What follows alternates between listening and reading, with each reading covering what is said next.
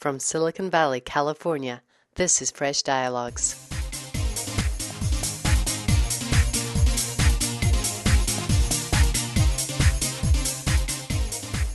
Pleased to welcome Rob Lamkin to Fresh Dialogues this morning. He's a veteran of the energy sector and CEO of Clean Earth Solar, a solar energy company based in Livermore. Rob and his team have developed balloon-shaped solar concentrators to capture solar power. The 8-foot balloons act like concave mirrors to focus solar energy. The company claims it has a global energy solution with a more cost-effective method than conventional solar panels.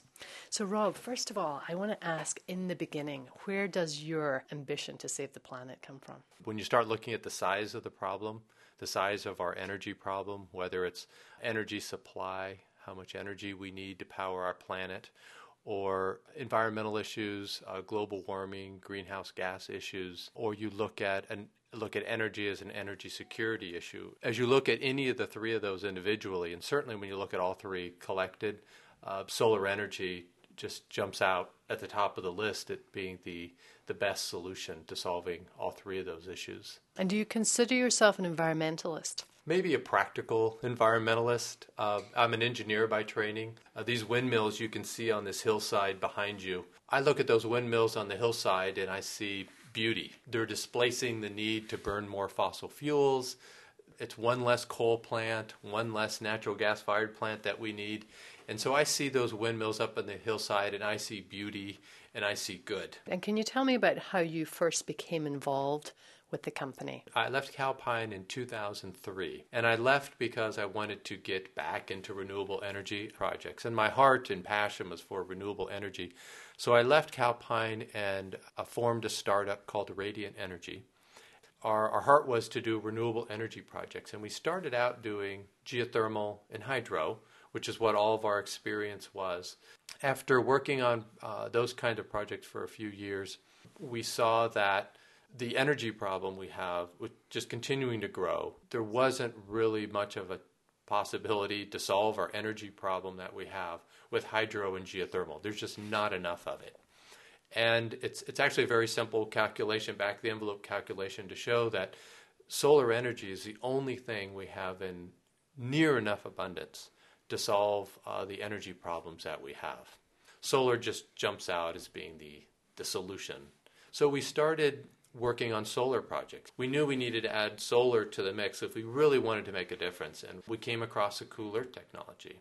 We thought, this looks interesting, another way to do solar, let's go investigate it. And I started meeting with Dr. Eric Cummings and quickly came to the view that we like to build some solar plants using cooler technology. What were the key things about his technology? Solar technology and solar energy has promised for the last 30 years that, in 5 years, solar energy is going to be so abundant and so cheap, everybody's going to want it. And in just 5 years, there will be so many solar panels available or so much of the new solar technology available that everybody will have it. It'll be abundant, it'll be cheap, and the sky's the limit, pardon the pun, and solar energy will just take off. And that's been the promise of solar for forever. Since the 70s. Forever, yeah. since the 70s. That's exactly right. And that promise has just not come true. And one of the main reasons is cost and availability.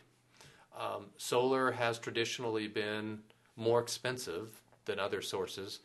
Very unfortunate. Very unfortunate that the price of a barrel of oil is cheaper than the cost of solar energy. Very unfortunate that you can get a lump of coal and burn it cheaper than making a PV panel.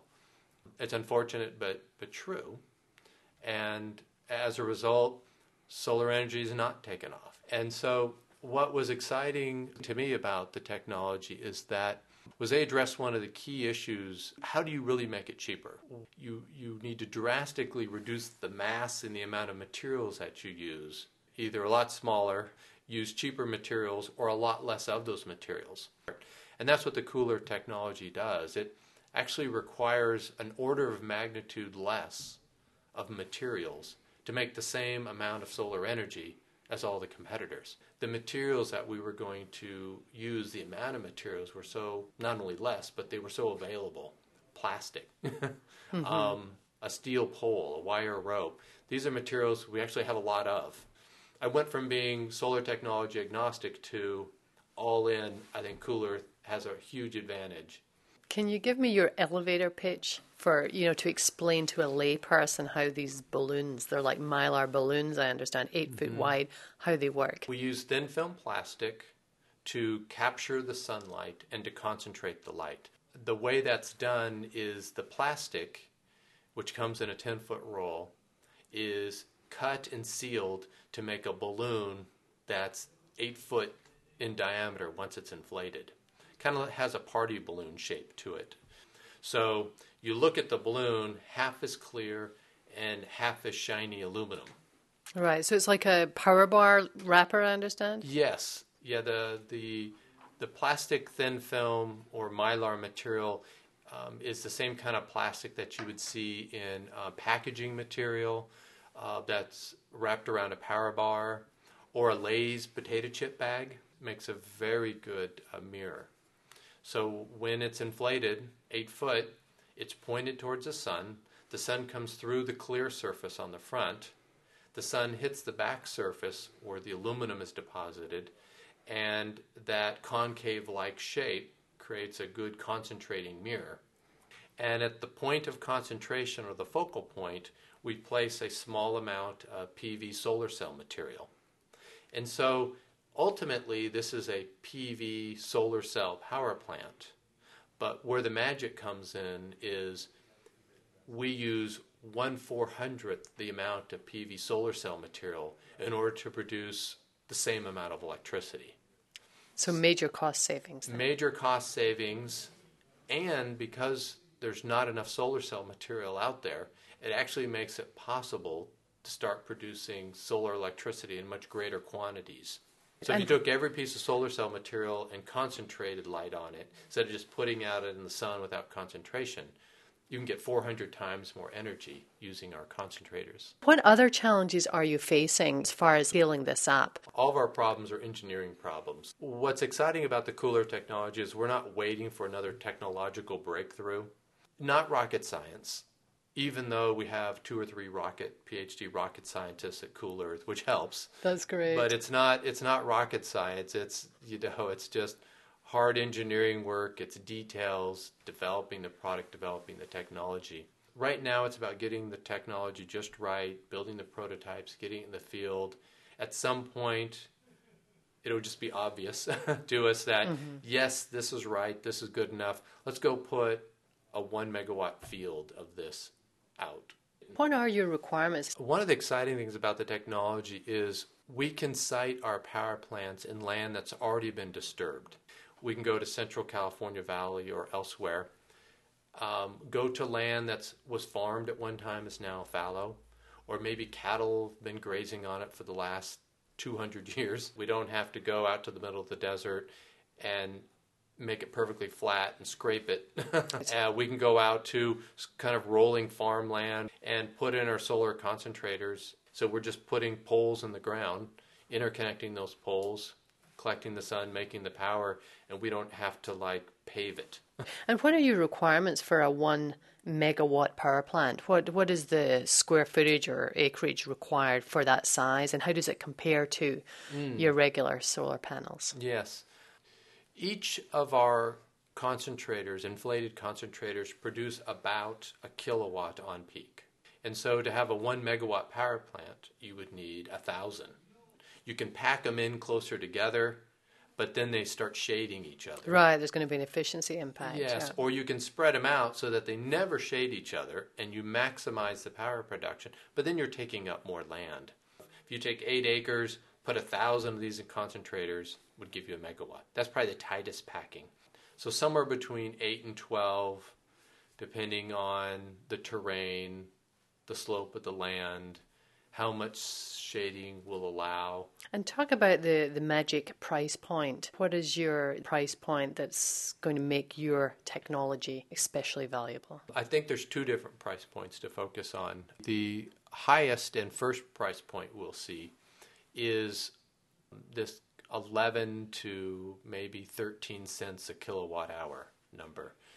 Where that comes from is, and it's just a data point or a price point, the state of California has done a lot of work, a lot of very good work in promoting renewables, and has done a lot of work in trying to determine what is a good price or fair price for renewable energy. They think that the utilities in California should be looking to pay 11 to 13 cents a kilowatt hour for renewable energy from qualified renewable resources like solar. Apply to us. Right. And how does the 11 to 13, how does that compare to your gas-fired or your coal-fired power station? That's a very good question. That's actually how they determined that number. Is the state modeled and did analysis around what a natural gas-fired power plant would cost and what the price would be for one of those gas-fired plants to produce electricity. And it ends up being in this 11 to 13 cents per kilowatt hour range. So that's how they determined that. They said, we think for the next 20 years that if you build a gas-fired power plant today, that the average price of energy for the next 20 years will be 11 to 13 cents from that power plant. And therefore, we think the utilities should be willing and fine to buy renewable energy at that price. Now, Right. I would argue there should be some premium on top of that. Because of externalities. Because of externalities, that's exactly right. Most people don't realize that the price of the pollution or the price of the other environmental impacts aren't internalized into that price. They're pushed out on society, and the cost on society is picked up or not picked up somewhere else. So I think the utilities and the state kind of intend that to be, this is the price we will pay, and it's a floor. How much higher they will go, who knows? Being a green company, do you find hiring is easier? You've got people who are already passionate about it. You find that that's a hiring advantage, being green? That works for us, definitely, you're right, in getting applicants. People coming in, walking in the front door or through email saying, hey, I'm excited about becoming more green, working in a business that could create and make a real difference. I'm interested. But the other side of that coin is it's also a filter for us. If they're not really passionate about clean energy, so not only do they have to be like the smartest engineer. Right. So you've actually turned away people that have the technical skills, but just not that green passion. Right. And the technical requirements are high. We have half a dozen Caltech PhDs, working here. Mm-hmm. And when someone comes in as an engineering applicant, and they're sitting across that group getting asked technical questions, it's a rigorous process to get in. Mm-hmm. And then the rigor just keeps going because you've got just a very strong engineering scientific team, very smart, very sharp, much better engineers and sharper than I am, just critiquing each other's designs and critiquing the technology. And you pile on that all the passion that what they're trying to accomplish and do. Rob Lamkin of Cool Earth Solar, I really appreciate you taking the time this morning to talk with me. You're welcome. It's been enjoyable. Thank you. Thank you for listening to Fresh Dialogues. This is Alison van Diggelen, with special thanks to Tom Kromkowski and Carol Pecora for technical support, and Kevin MacLeod, who wrote and produced our music.